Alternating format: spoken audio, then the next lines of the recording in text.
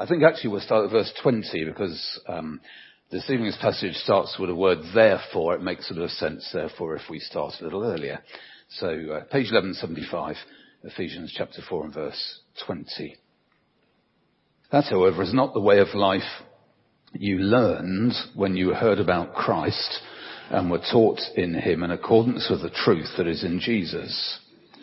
You were taught with regard to your former way of life to put off your old self, which is being corrupted by its deceitful desires, to be made new in the attitude of your minds, and to put on the new self, created to be like God in true righteousness and holiness. Therefore, each of you must put off falsehood and speak truthfully to your neighbour, for we are all members of one body. In your anger, do not sin. Do not let the sun go down while you are still angry, and do not give the devil a foothold.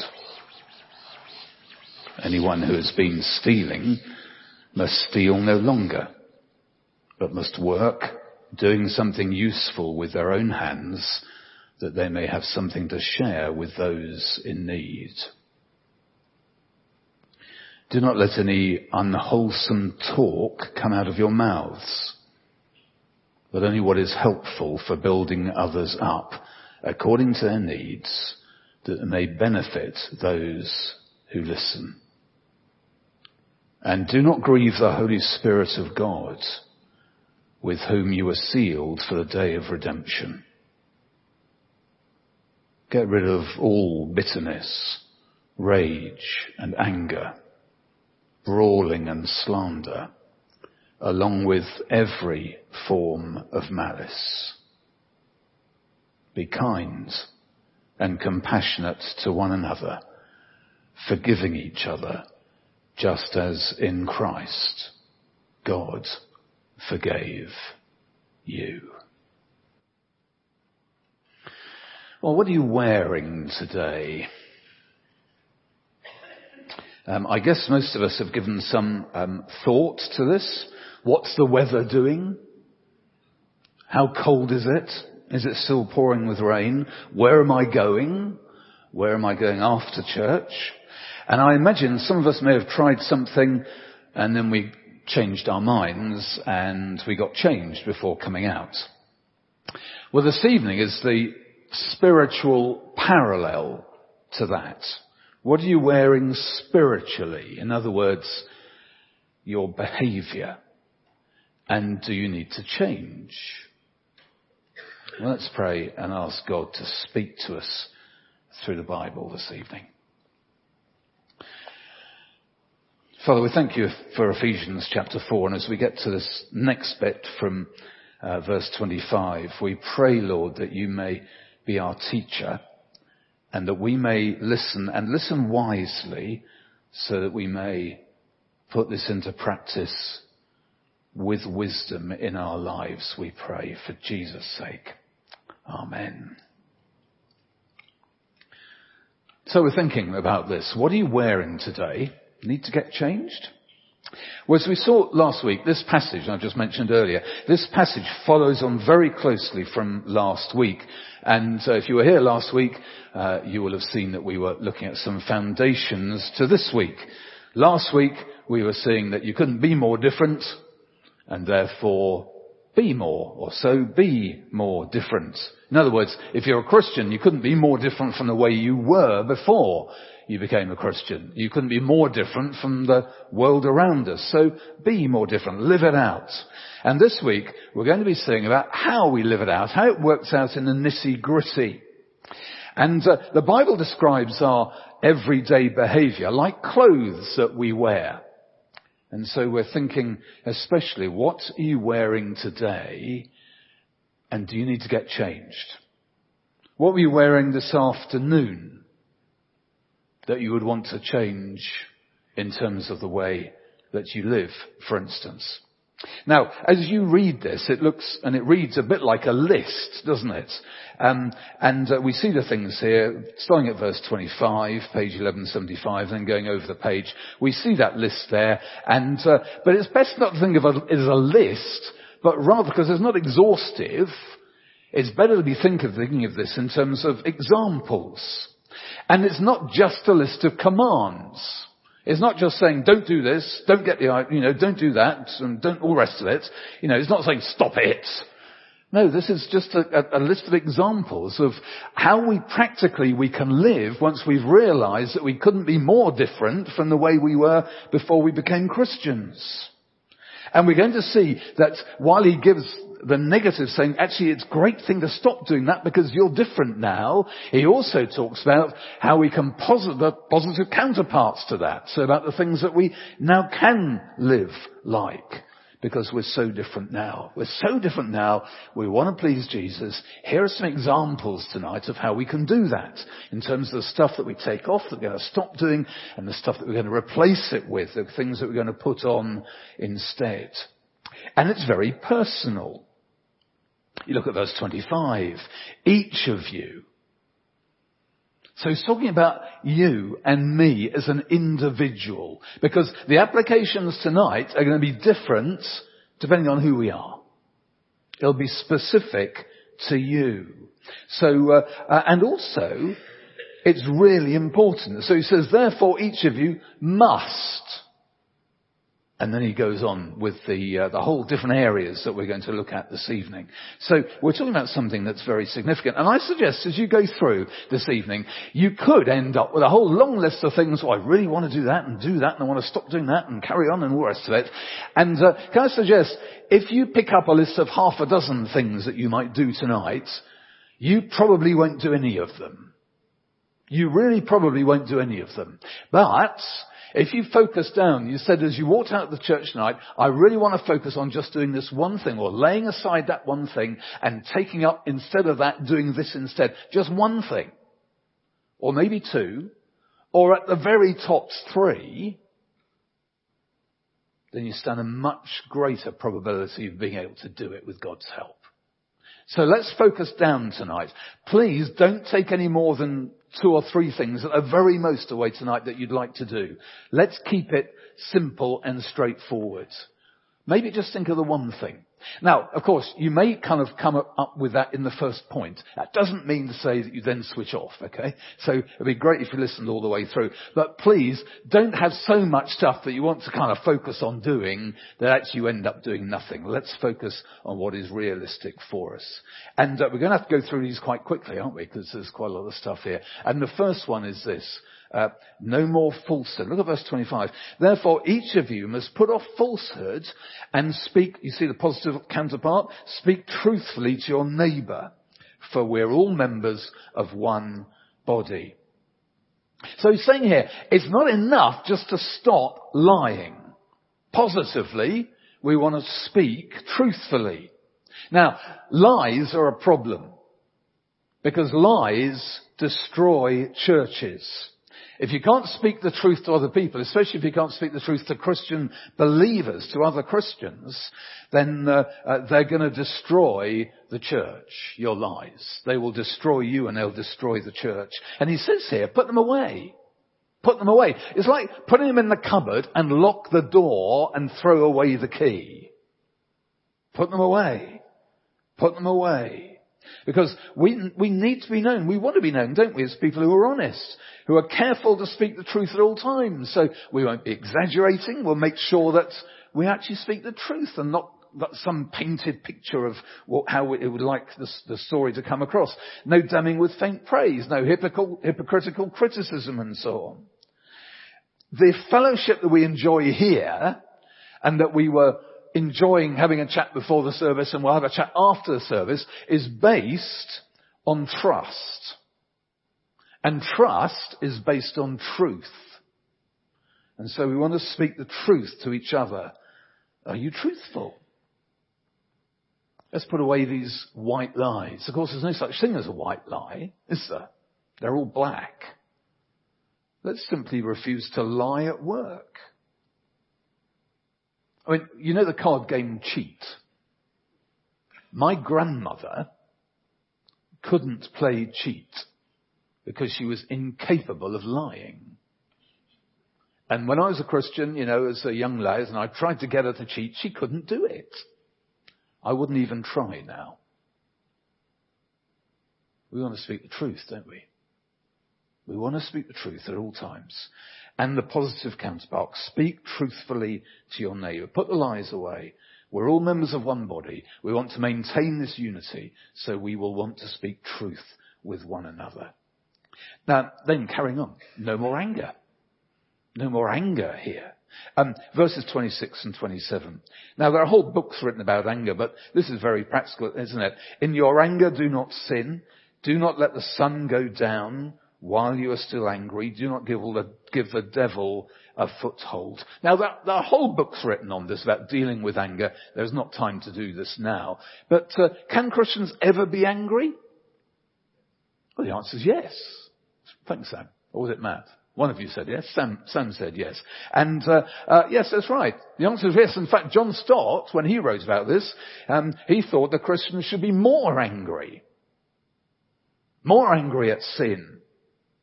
More angry at injustice. More angry at the results of our sin. More angry at what's going on in the lives, people's lives in our nation. Because God hates sin, and so should we. And if we're just kind of letting it flow over us like with some kind of blancmange or something, then maybe we should be more angry. God hates sin. Evil arouses God's anger. Psalm 119 and verse 52 says this, indignation grips me because of the wicked. But then also at the same time, as God's people, we have to be careful about anger. I mean, anger is very similar to danger, but without the D. So it is a dangerous thing. Someone has said, anger is a stone cast into a wasp's nest. As a Chinese proverb, not even the fastest horse can catch a word spoken in anger. And in verses 26 and 27 here, there are three things that we've got to be very careful about when it comes to anger. The first one is this: don't sin. So ask yourself, is what I'm about to say sinful? If my anger is getting roused, is that sinful? Why am I angry is a good question to ask. Is this actually about me? Because pretty much all sinful anger is about me, isn't it? Because righteous anger will be about God's reputation. So is your anger actually really about you? And sinful anger is often quick anger. That's why the Bible talks to us about being slow to anger. Flying off the handle? It's most likely about you, and you're too quick. Repent. Ask yourself the question God asked of Jonah. Have you a right to be angry? And for most of us, most of the time, the answer is no. And then, don't let the sun go down. Polycarp was a 2nd century bishop, and he said, blessed is the man who remembers this. So don't nurse anger.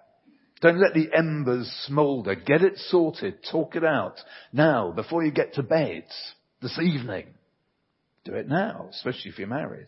You know, a peat fire can burn underneath the surface for months and months and months. And then it can just spark up again in the future. Well, so can our anger if you don't get it sorted. So let's get it sorted. Good principle. Don't let the sun go down. And the third thing, don't give an opportunity to the devil. Look at verse 27 here. Just as it goes over the page. Do not give the devil a foothold. The devil loves to lurk around angry people. He loves to tell you that you're right and justified in being angry. You're usually not right or justified at all. So don't listen to the devil. Don't listen to his lies. Or you'll end up like, say, verse 31 with more stuff to deal with. Because he says there, get rid of all bitterness, rage and anger, brawling and slander, and along with every form of malice. We'll come back to that. But you'll get into a right cesspit, sort it out, get help, do it now. And no more stealing is number 3. No more stealing. Verse 28. And the positive counterpart, and the end of verse 28 there, do something useful with their own hands, or they may have something to share, that they may have something to share with those in need. Because it's not enough just to stop stealing, and there's lot more stealing than you think. We all steal in lots of ways, you know. And every single one of them breaks commandment number 8, when God said, don't steal. Some examples. We can steal, can't we, by permanently borrowing. How about checking your bookcase, see if you've got anything there that belongs to someone else. Check your toolbox, see if there's something there that belongs to someone else. Check your kitchen drawer. We steal by gossiping. Shakespeare said, he that filches from me my good name robs me of that which not enriches him and makes me poor indeed. We're stealing their reputation. We steal, of course, don't we, when we exaggerate an expense claim. We steal when we employ someone and then we expect them to work longer hours than they're contracted for. We steal when we leave early from work. We steal when we're late. A friend of mine taught me that. That's right. We steal when we're late because we steal from those who are waiting for us. Now, of course, arriving at church late, it happens sometimes, doesn't it? If we're late every week, and who would we be stealing from then? God, I believe. Many more ways, of course, we steal. And positively, we want to be helpful to our community. We want to share with those in need. We could talk over coffee about how as a church or as KO or as Feast we can do that. But we don't want to be stealers, do we? We really don't. Number 4 says, no more unhelpful language. No more unhelpful language. That's verses 29 and 30. There's an English proverb, a word spoken is past recalling. Or a more modern version is to say words like toothpaste. Once they're out, you can't get them back in. So he's saying here, don't use your mouth for evil, but for good. And in verse 29, just look at verse 29. Do not let any unwholesome talk come out of your mouths. Well, the word unwholesome is actually rotten. It's actually like rotten trees or rotten fruit. It's evil. It's use of stuff that is putrid and decaying and corrupting. And evil words hurt other people and they hurt us in the end, don't they? Our words are meant to benefit others, to be good, to build people up. And we want to help and to encourage and to comfort and to stimulate and to edify other people by our words, don't we? So maybe before we speak, a little rain check. Is what I'm about to say true? Is it kind? Is it helpful? Is it necessary? And if it doesn't get 4 ticks, it may well be best to hold our tongue and to be careful. The trouble is we see so much on TV, don't we? Which is the awful use of words. I can't remember what it was we turned on to watch the television, or I turned on to watch on the television, but I found myself in Emmerdale a few weeks back. Now, I thought Emmerdale was the kind of Archers on telly, but it's not. And I just caught about 2 or 3 minutes, probably less actually, of someone being absolutely vile to someone else with her words. And we see it in all over the show, don't we? We see it in politics. Perhaps especially across the pond. Very interesting with the primaries going on at the moment. But aren't they? There is that tendency, I guess, in us all. And perhaps we just see it a bit more accentuated in political debates and elections and electioneering and so on. But I wonder if they, I think we've cleaned things up a bit better in this country. But I wonder if our politicians, when they're electioneering, if they said, is it true, is it necessary, is it kind, and so on, how much better it would be. Difficult for them, we know. But how about our tweets? How about your Instagram? How about your Facebook? How about your conversation? How about the words that come out of your mouth? How about the words you on your phone? Are they kind? Are they helpful? It could be about a third party, you see. So it could be about someone who will never get them. It's about the way we speak about other people as well. We just need to be careful, don't we? We want to be speaking good of others. We want to be encouraging others. We want to be careful about the way we use our words, don't we? Number 5 is no more grieving the Holy Spirit. In verse 30 there. Do not grieve the Holy Spirit of God, with whom you were sealed for the day of redemption. He is in your life if you're a Christian. And because he's a person, he can be grieved by our behaviour. In other words, we can cause him sorrow, pain, distress by our disunity, by our sinfulness, by our words. From what we've just been saying, our misuse of words, spoken or on your phone or written in other ways, can grieve the Holy Spirit. Paul probably had Isaiah 63 in mind. Yet they, that's God's people, rebelled and grieved his Holy Spirit. That's verse 10. So he turned and became their enemy, and he himself fought against them.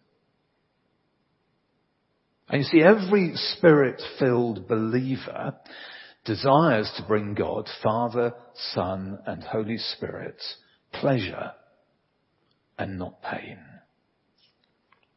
And in some ways, this sums up the whole passage, doesn't it? Do not grieve the Holy Spirit. He is in you. He is your seal. He is keeping you secure for the day of redemption. When Jesus returns and takes you to heaven, or the day we pass from this world, whichever happens first, walk with him hand in hand every day, and let's not grieve the Holy Spirit.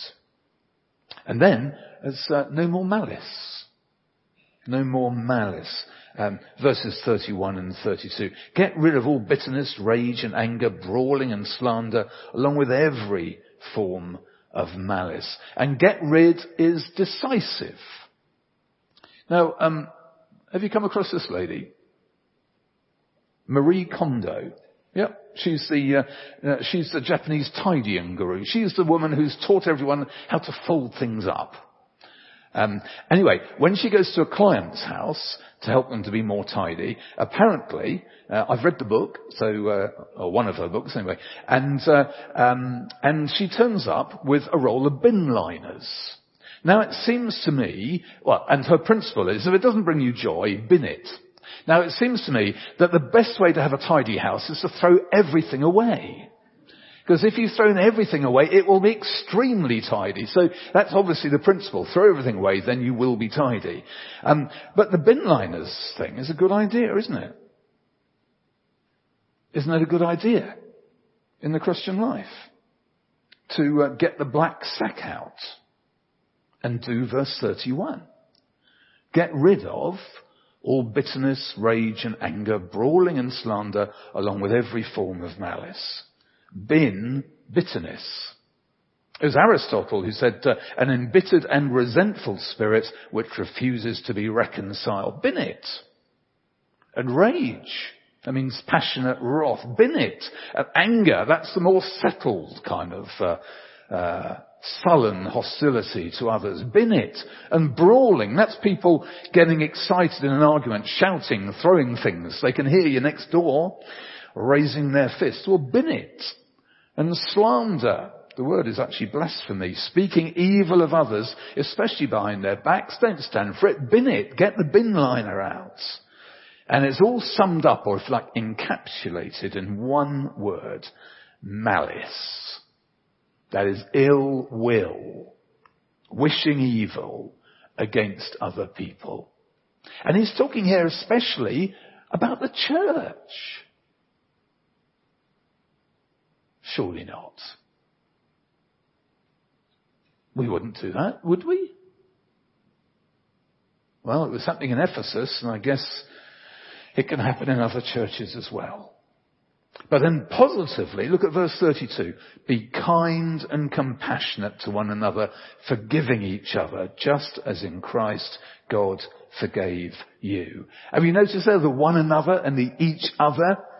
Little phrases there. That's both sides. That's all of us doing this together. That's a community where compassion and kindness dwell, where forgiveness is practiced. I was just reminded when I was preparing this, Pik Botha, the South African foreign minister who died fairly recently. He was in the last apartheid government in South Africa and the first government of Nelson Mandela. And he was speaking of an interview in 2013 about Nelson Mandela, and he said this: I so often experienced his capacity to forgive.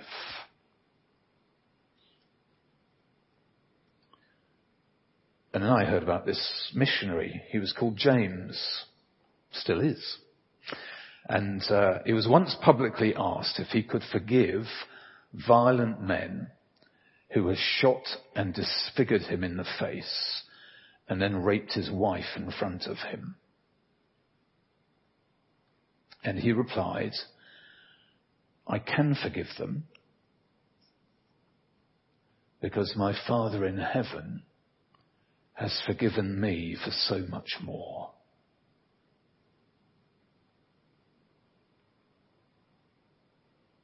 No more malice.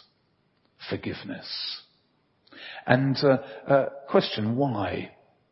Why do we live like this? Why do we want to live like this? This is not a list of commandments. This is what we are. We couldn't be more different. So what are you wearing today? What needs to get changed? Well, we haven't quite finished because there's one great motive to help us. It's one word. And the word is Jesus. He is the motive. Look at verse 32. Be kind and compassionate to one another, forgiving each other, just as in Christ God forgave you. So we've already begun. But why? First, Jesus' forgiveness. We can be helped to be kind and generous and compassionate and forgiving by looking at Jesus. And as we do so, by seeing that there at the cross, God made forgiveness possible. And at what a cost. And his death made our forgiveness possible and made our forgiving of others essential. We can do the same. For some of us, we carry huge burdens and there are massive hurts in our lives, and it's not easy at all. But the starting point is always the cross. Jesus' forgiveness. And Jesus' example. Last week we said we're not chameleons, blending in with the world around us. We're not going to be the same as everyone else. Jesus wasn't, was he? And we're not just into kind of antiseptic abstinence. We're a people who will positively seek to do good. We're a people who will positively seek to, verse 32, be kind and compassionate to one another. forgiving one another, just as in Christ God forgave you. And as it says, as it just goes on there in chapter 5 and verse 1, this is next week, but follow God's example, therefore, as dearly loved children. Imitation's a good thing, though. Just in case you're thinking, oh, cheap plastic imitation, that's not really worth having. No, imitating Jesus is a good thing. There was a bit of a rage. It's still around on some people's wrists, the WWJD wristband. What would Jesus do? It's not new, though. There's a guy called Charles Sheldon in the early 20th century wrote a book, In His Steps. And in that book, he suggested in any situation, and he said this, what would Jesus have done in this circumstance? Wouldn't probably fit on a wristband so well, would it? But what would Jesus have done in this circumstance? We have a most wonderful, wonderful example. So, what are you wearing today? What are you wearing today? Need to get changed? Are we going to remember Jesus' forgiveness? And we're going to remember Jesus' example.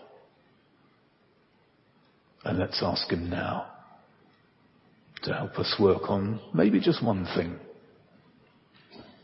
One thing to take off and the positive alternative. Maybe two, perhaps three. But please no more for this week. Let's pray.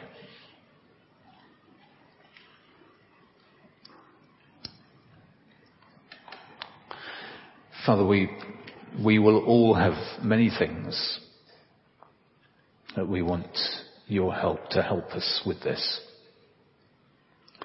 And thank you, your word is so practical, and there's more next week. And we thank you that we've got Jesus, in Jesus' forgiveness, and we have a great example. And we know that life is so different now for us. So we pray, Lord, that you'd help us to see maybe a couple of things where we can say, well, I want to take off that behaviour with your help. And I want to do the positive alternative. Please, Lord, help us to be different this week for Jesus' sake. Amen.